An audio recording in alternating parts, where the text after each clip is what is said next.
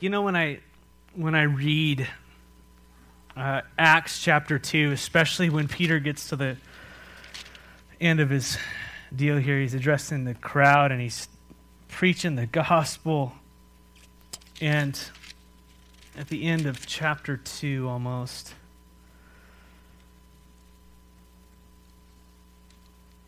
it says, when the people heard this, they were cut to their heart and said to Peter and the apostles, "Brothers, what shall we do?"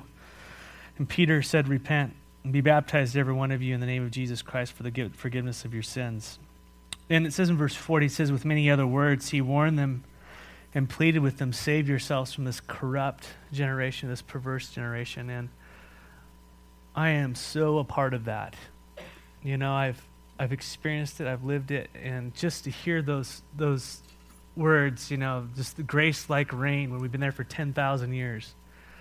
Thank you, Lord Jesus.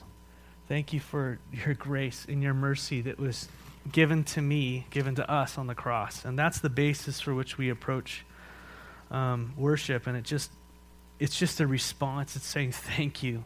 Thank you so much for what I don't deserve. And here, have my heart.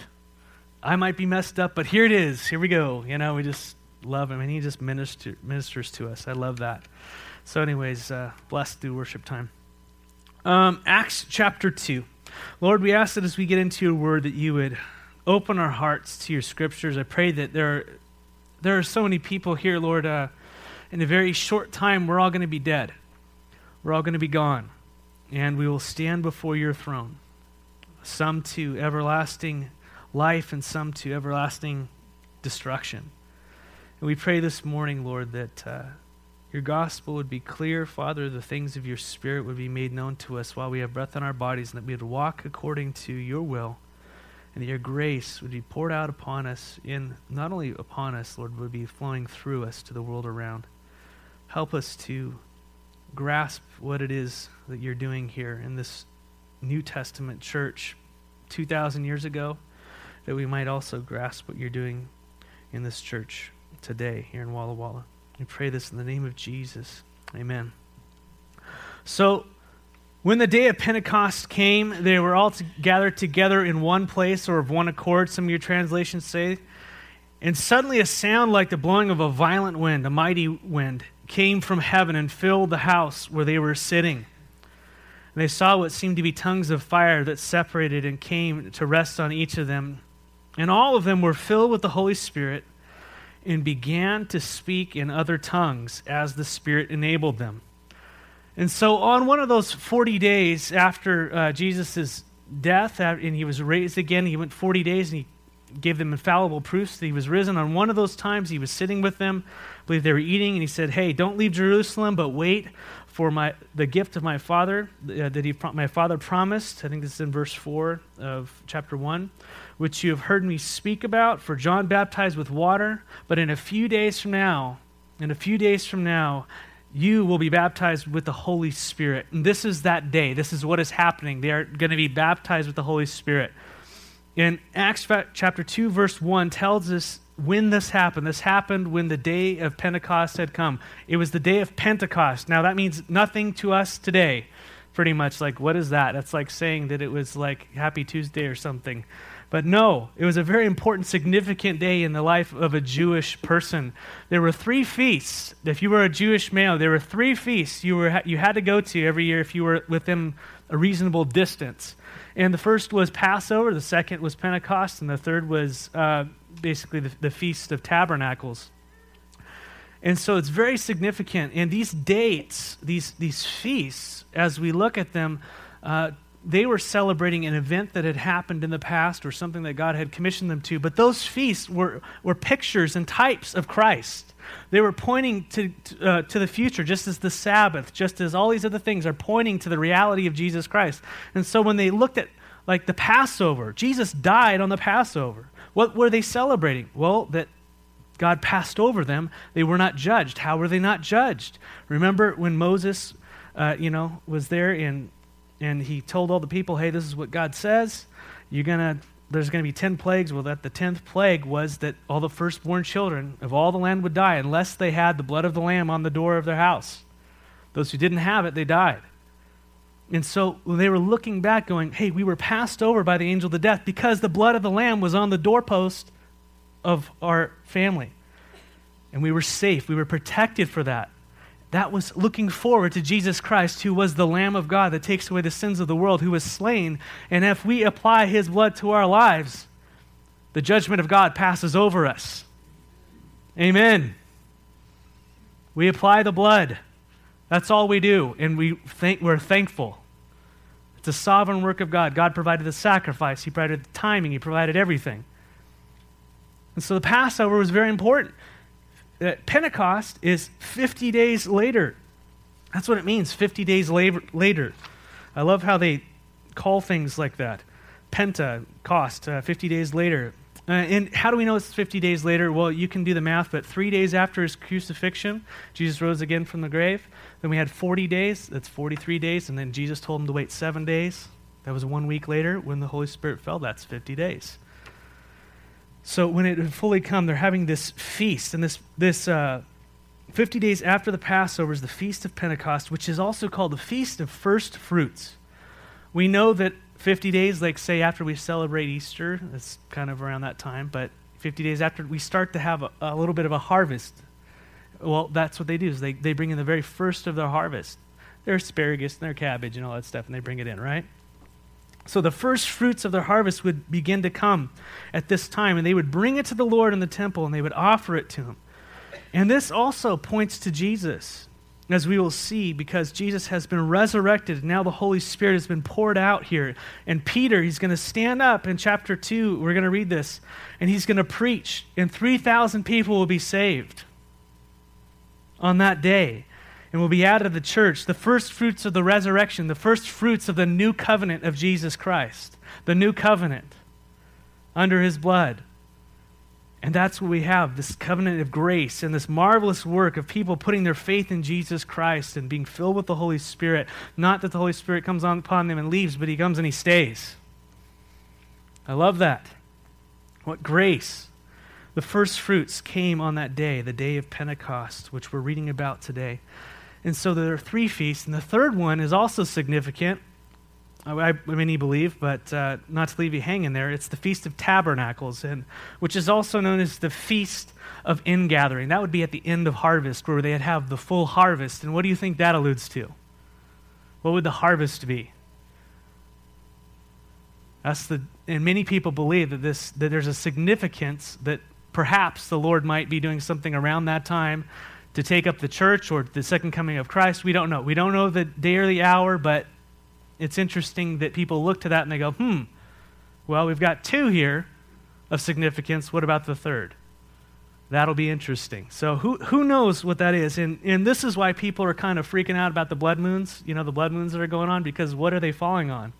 They're falling on Passover. They're falling on the Feast of Tabernacles.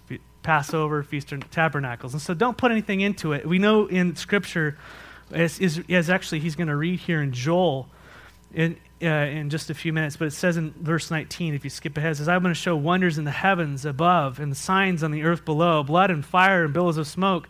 The sun will be turned to darkness and the moon to blood before the coming of the great day, the glorious day of the Lord. And so there's going to be wonders in the sky above, meaning the moon will turn to blood and the sun will be turned to darkness. Well, that could be referring to who knows what, but we kind of look at it and go, well, that might be blood moons and that might be eclipses, who knows? And I don't want to put too much stock in it, but the idea is that the heavens are letting us know, wake up, put your eyes on the Lord. That's what creation is designed to do. It's designed to point us to the Creator. When we look at the wonder and the splendor of everything that's been created, we're going to go, this did not just come into being. This was created. It has a design. It has a purpose. I mean, just look at the trees. Look at the fruit. Look at how they recreate and all these types of things. Look at us.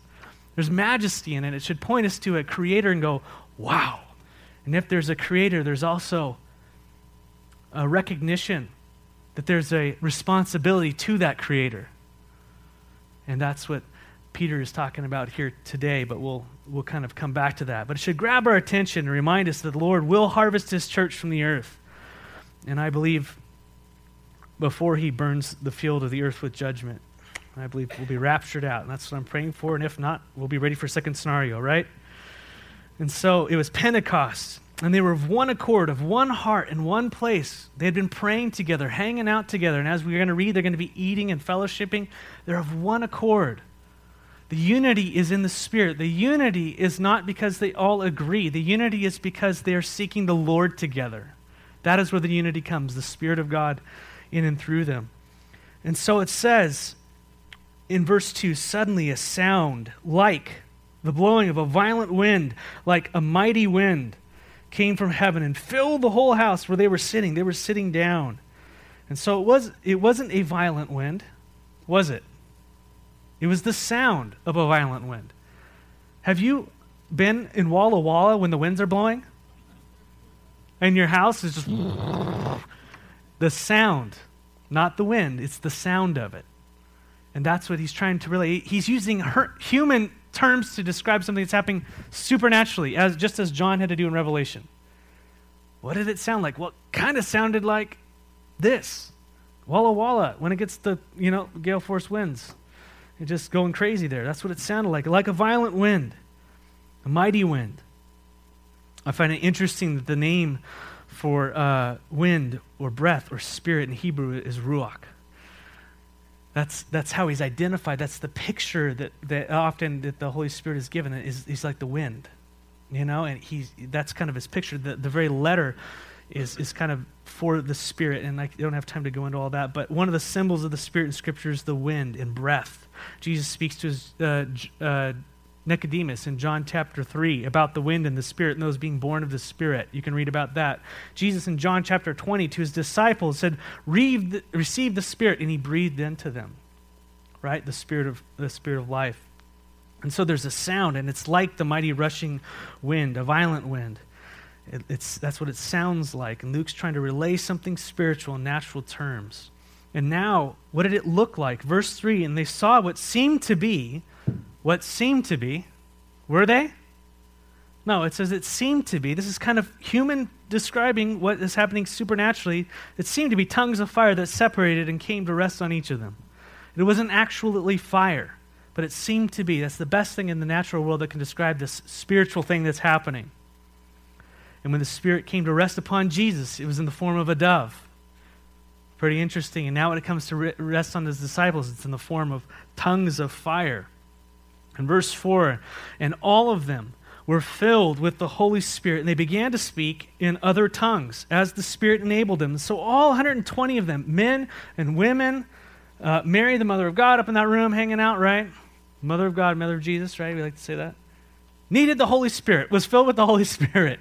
Praise the Lord. And they began to speak in other tongues, and as the Spirit enabled them. And so the word here for tongues is glossia, and it's just your tongue, right? That's kind of what the word means. But it also has the idea of speech. That's how we can talk.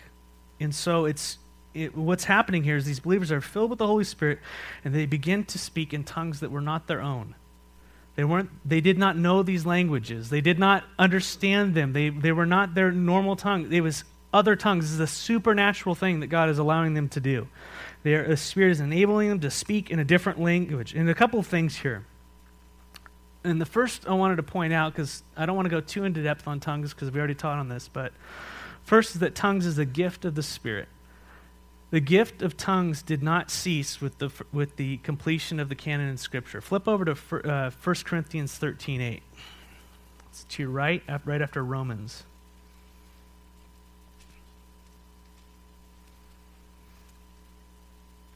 Some of you, myself included, grew up in a tradition where it said that all the gifts of the Spirit, or most of the gifts of the Spirit, they ceased with the completion of the writing of Scripture in the early church. And many God-fearing, awesome believers are so full of the Holy Spirit and gifting they don't even know it. And that's okay.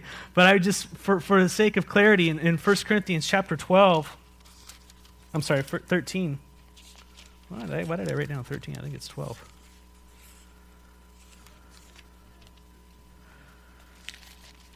Yeah, 13:8. Yeah, 13:8. It says, this is Paul speaking to the church in Corinth who's having a lot of gifts problems there. They're abusing the gifts and things are going crazy. But he says, love never fails. This is He's talking about love here. But where there are prophecies, they will cease. Where there are tongues, they will be stilled. Where there is knowledge, it will pass away. For we know in part, and we prophesy in part. But when completeness comes, what is in part disappears. And so they're saying, well, what is completeness? Well, that's obviously the Word of God, right? It's kind of what these godly men kind of came to the conclusion of. But if you keep reading, in other words, it's saying, hey, when the canon's done, the gifts are done. But if you keep reading, it goes, when I was a child, I talked like a child. I thought like a child. I reasoned like a child. When I became a man, I put away the childhood behind me. For now we see only a reflection as in a mirror. This is what we see now. Then we shall see face to face. And so he's relating with the gifts of childish things now. But he's saying when we are complete, when we die, when we're face to face with the Lord, there will be no more need for those things. That's the Hebrew kind of the Jewish kind of, it's using parallelism there. And so now I know in part, but then I shall know in full, even then as I am fully known. And now he talks about what the three that will remain.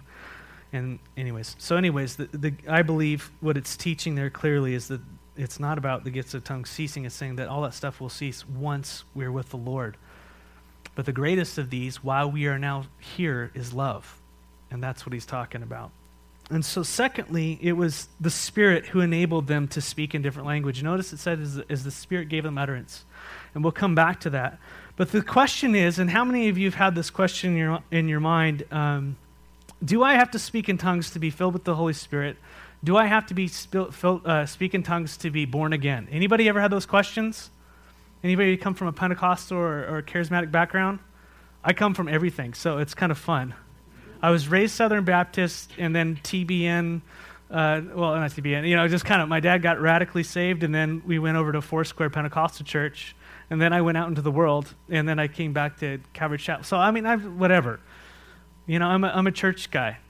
So I've been all around the Church of God and just seeing how things happen. The question is, do I have to speak in tongues? Our Pentecostal and charismatic brothers and sisters, some in this valley, will teach, and some of them do teach, that is necessary for salvation in order to speak in tongues. In other words, it is a sign, and they take this verse right here that you're reading today as the key text as to why that has to happen. But we know that if you take one verse and you build a doctrine out of it, you got some trouble. You got to go to the whole Scripture. 1 Corinthians chapter 12, so you can flip left if you were still in 1 Corinthians chapter 12, verse 7.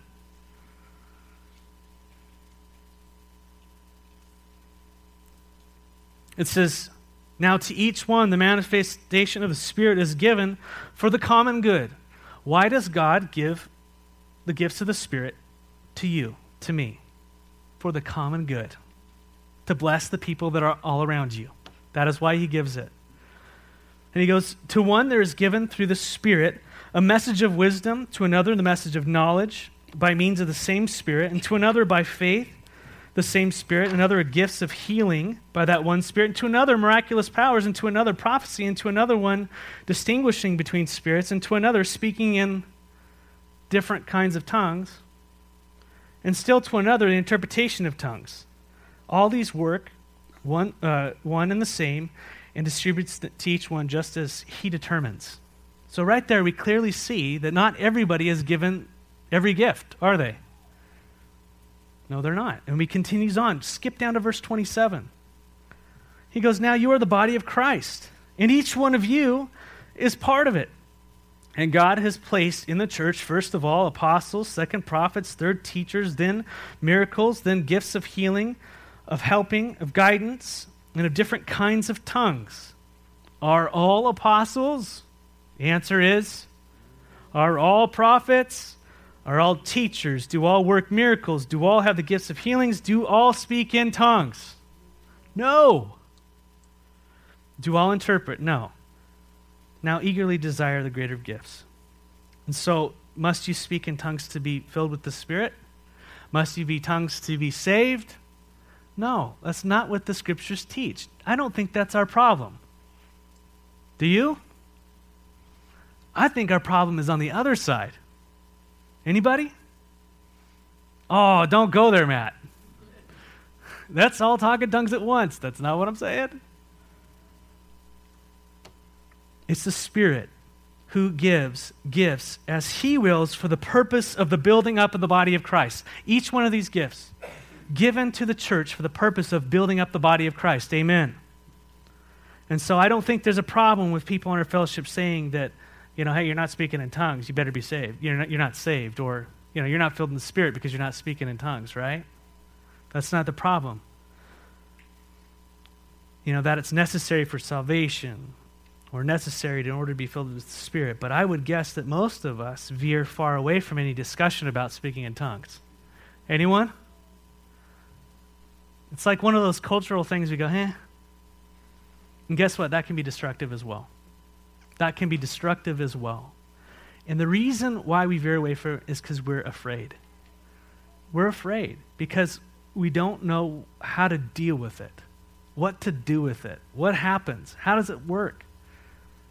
And like I was talking about with evangelism, we get so scared about the things of the Lord, the things of the Spirit, because, gosh, am I going to mess up or am I going to ruin something? And I think we need to trust the Lord to work in and through us, to go back to Scripture and say, Paul had to deal with all this stuff. And he laid out some pretty cool ground rules. We'll talk about them a little bit, but what does the Lord say about this? How is it to be handled? Put some pretty strong parameters on it. We don't need to be scared. If anything, I think we need to be scared about being shut off from something that God would gift us for the edification of the body. How is that the bug? If that bugs you, I would like you to, like I have to, when I have something that bugs me, go back to Scripture and see what the Lord says about it. And pray. Because it can be destructive. And we do come from different backgrounds with different theological bents and all these types of things. How many of you have changed your position on something over the years as the Lord has grown and shown you something? All the time. All the time.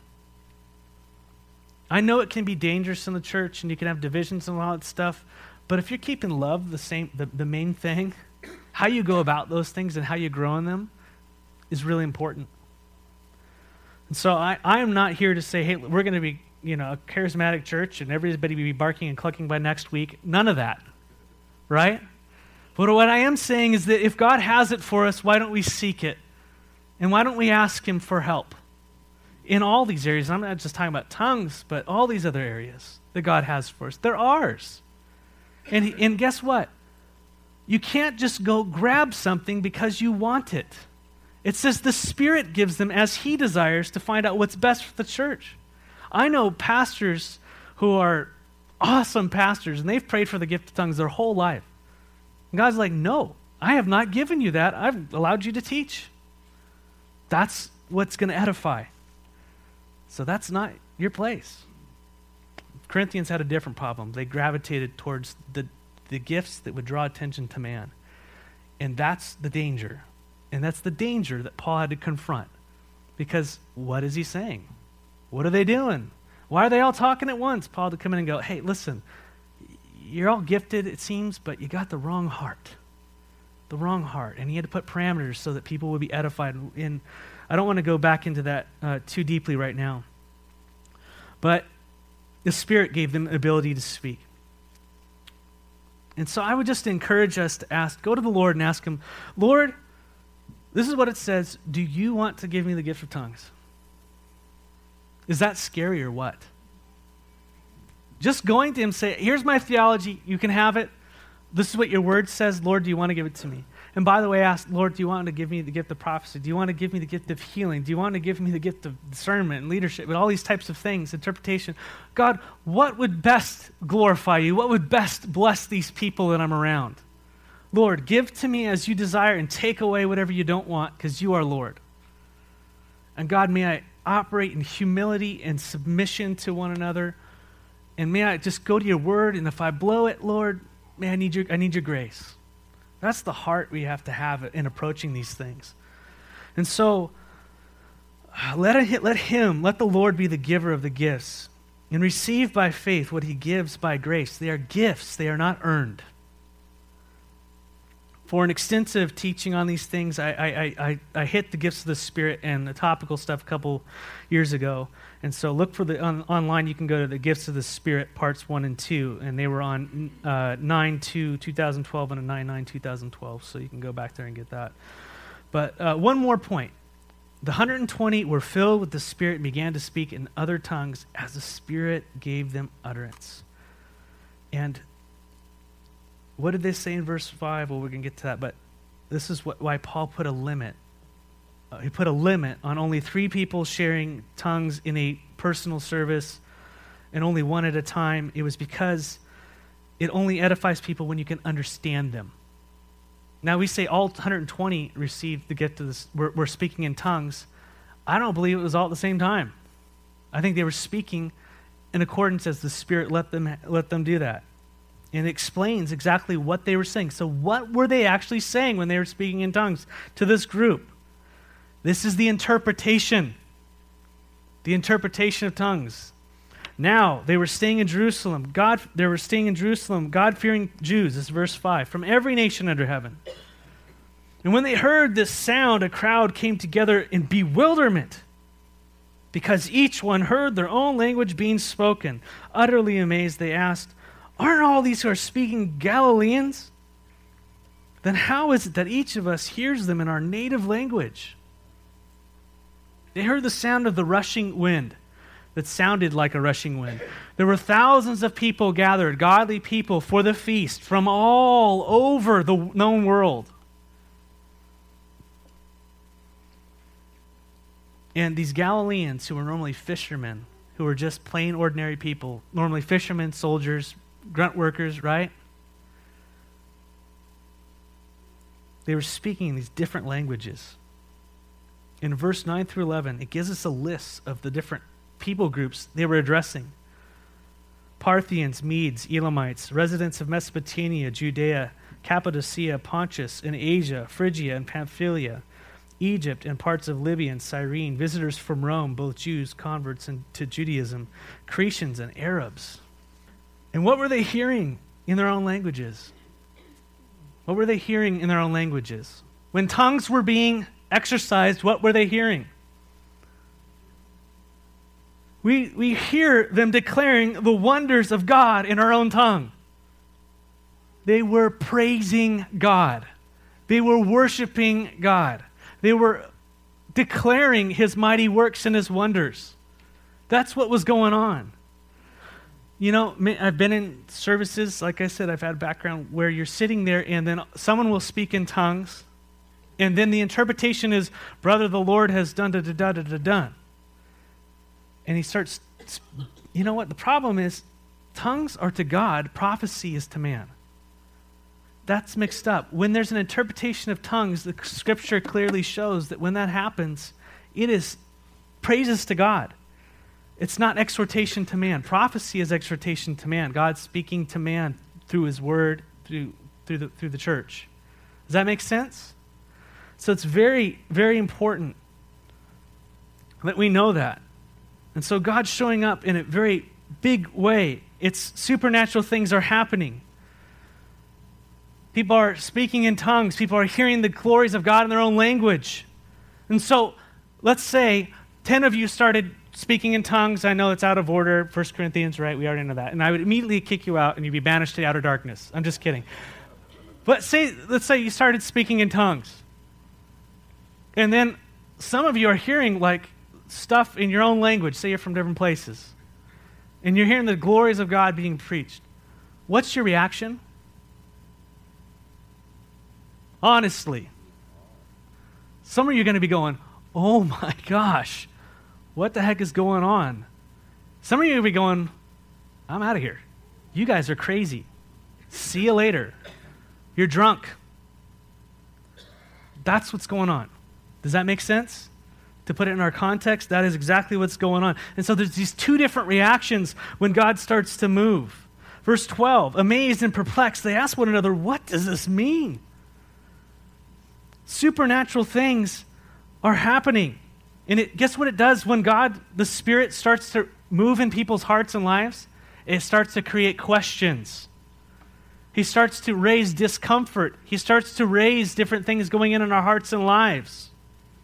What's going on there? And we start to question, why am I doing what I'm doing? What is the meaning of this? When God starts to speak in your hearts. That's what happens. And they ask this question, what does all this mean? And Peter's going to answer that. It's not just a normal sermon. It's just not another message. It's not another Sunday morning. God was moving. They were affected. They were changed. Amen? What does all this mean? And God's going to answer them through Peter. But in verse 13, we got the other side. Some, however, made fun of them and said, they have had too much wine. Friends, there will always be those who mock you when you step out in faith and declare the glory and praises of God to this world around you. There will always be those who mock you. There will always be those who mock me. Say it. There will always be those who mock me. It's just going to happen.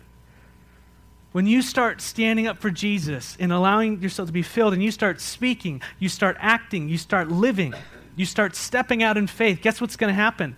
Oh, what are you doing? Isn't that so-and-so from Walla Walla, you know?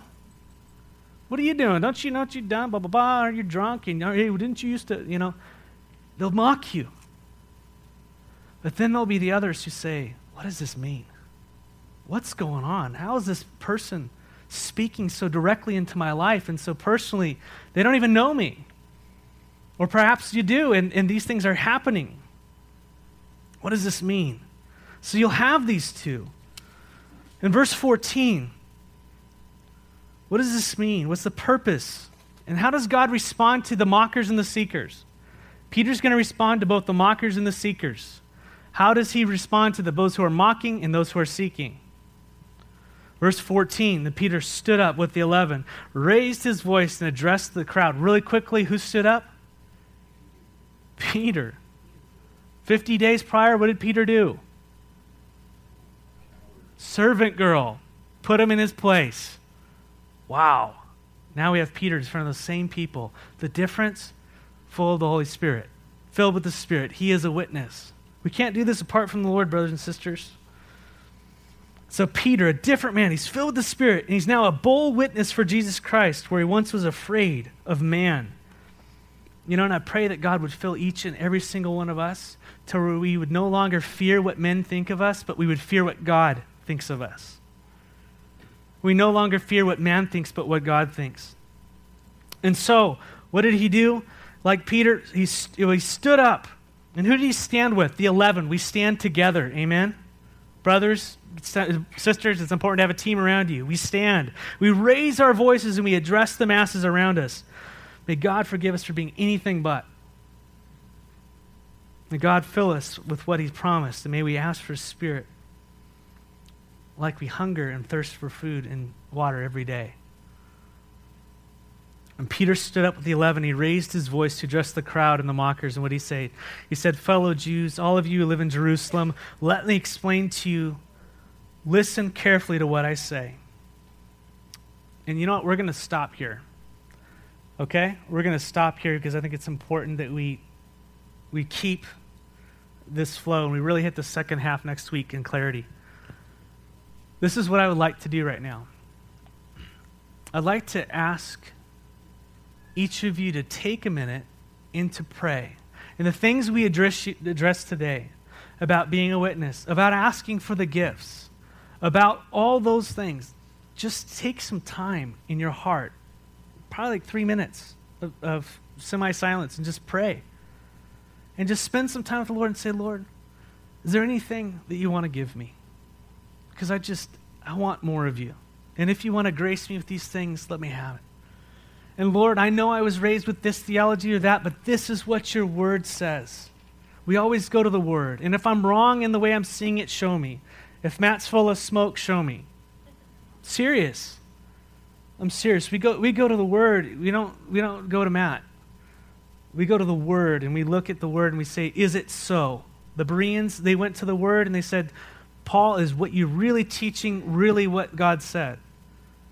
And if they have that open heart, not to go find scriptures to shut someone down, but honestly say, Lord, is this what you're saying? Perhaps God wants to bless you this morning with something you've never had. Perhaps God wants to give you something. How many of you have kids? Whose kids are you? What does he want to give? Snakes? He wants to give us his blessing. Absolutely. His Holy Spirit. He wants to pour it out on you, and he wants to give you the gifts of that. And the fruit of the Spirit, the reason why you know that you'll have the Spirit is not because you speak in tongues, but because love will be flowing from your life in all the ways that you express it. When you speak in tongues, when you prophesy, when you have all these things going on in your life, they are not the chief end, but is the edification of the body, the glorification of God. That is your heart and your motive for the reason why you do what you do. And friends, I struggle with that every week because there's things I feel strongly about, and I've got to be careful because I get passionate about stuff. And sometimes you guys know I go a little crazy, and then Lord has to reel me back in. Seriously, was that out of love? And you know love, as Peter will be talking here in just a second, is not telling the truth. It's not letting people just do whatever they want and just go and blah, blah, blah. And, oh, well, I just love you. Just go ahead. Sometimes it's speaking the truth. Sometimes it's shutting your mouth. It's being led by the Spirit. And that's something we learn. That's something we learned. We step up every week and we put our foot in our mouth, or God gives us a blessing, whatever it is. And we grow in it, don't we? So don't be afraid. Grow in it. And let the Lord use the leadership, the elders of the church to help guide and direct God's moving. Now, if y'all stand up and start speaking in tongues, I'm going to have, some serious... Okay, Lord. Now, it's not bad, but we have to have order so that people are edified. Does that make sense? That's not what I'm asking to do right now. But just pray and ask God that he'd bless you with whatever he wants. And so let's spend the next couple minutes and just pray quietly to yourselves, whatever the Lord lays on your heart.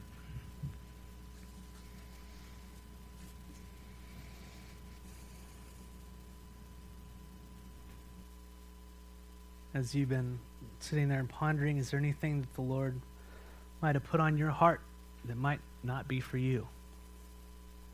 It might be for someone else around you. For the church. A verse. Quite often, as I'm praying, the Lord will put someone on my heart, and I just need to go up to them, and I need to go talk to them.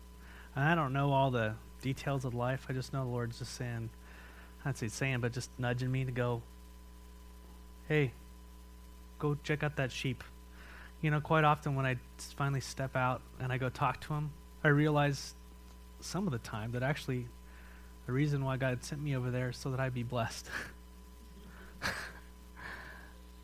I spent some time going to the Philippines.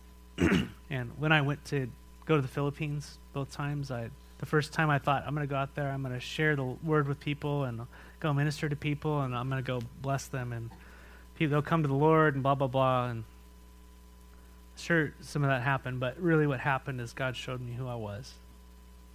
I was in desperate need of his heart for the world that was around me.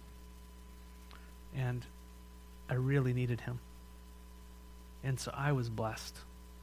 I was blessed. I was changed as I stepped out. And I think that's the edification of the body. You step out to go bless, and you get blessed. So may the Lord lead you and guide you this week in this. And it doesn't have to be weird. God just does things naturally, supernaturally, all the time, through conversations, through acts of kindness, all these types of things. But don't be afraid of what the scriptures clearly declare are yours. And we've got, great guys in here who can corral and encourage and guide and direct. So be edified this week. Be blessed. The Lord loves you. He's redeemed you. He's given you his Spirit. He's given you love and joy and peace and kindness, gentleness, faith, and self-control, and the gifts of the Spirit. We like to talk about those ones, but all of them, they're yours in Jesus. So draw close to him. Draw close to him and let him fill you with whatever he wants to give you. Amen? Amen. Love you guys. Have an absolutely wonderful week. Next week, the second half of Acts chapter 2, maybe 3. I won't promise. If you need prayer, we're here for you after service. You need prayer about these things we've been talking about or whatever. God bless you. Have a good day.